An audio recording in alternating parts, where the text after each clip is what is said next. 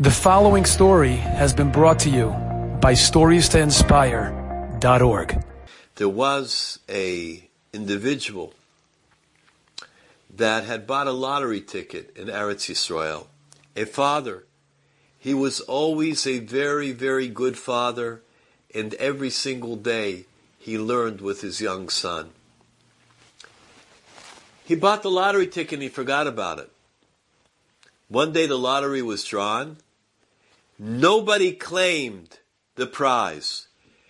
It went around Eretz Yisrael with such a large jackpot, nobody claimed the prize.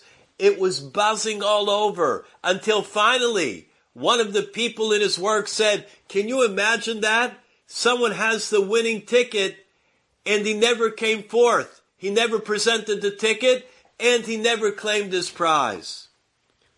The man remembered, "Hey, wait, I bought a ticket."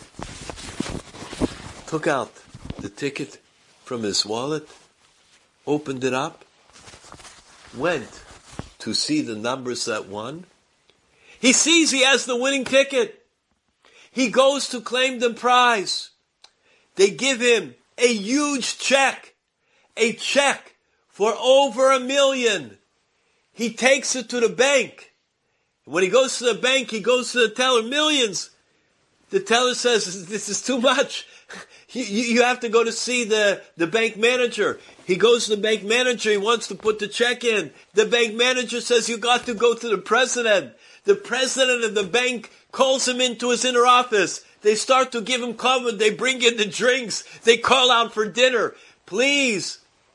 They start to tell him, "You want to invest this. You don't just leave this in a little savings account, you know. You have to invest it." And they start to tell him investment brokers come in, tell him where you should put it in, how you diversify your funds and begin to be miyayitz. Oh, after that, he gets home very late. There are reporters waiting in front. There are people taking pictures in front, photographers. People want an interview. They delay him even more. Naturally, he has a lot of kroivim that just remember that they're related to him, and they also show up. They want to wish him a mazel tov. By the time he gets inside, he lost all track of time. The first thing he asked his wife, "Could you tell me, where's Shlomi?" His wife said, "Shlomi waited up for you for 2 hours. He never couldn't wait anymore. I had to put him to bed because he was so tired." That night was the first night that he missed the Seder with little Shlomi, who was waiting up for him.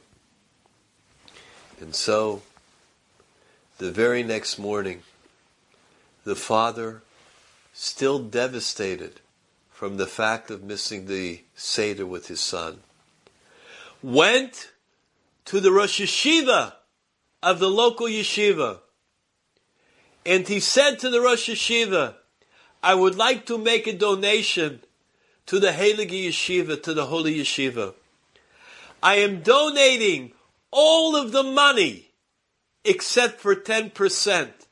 I will take Meiser for myself." He gave to him a check for the entire sum minus 10%, which he kept for himself. When a Musar Haskell, how much we can learn. What is the value of a Seder in learning?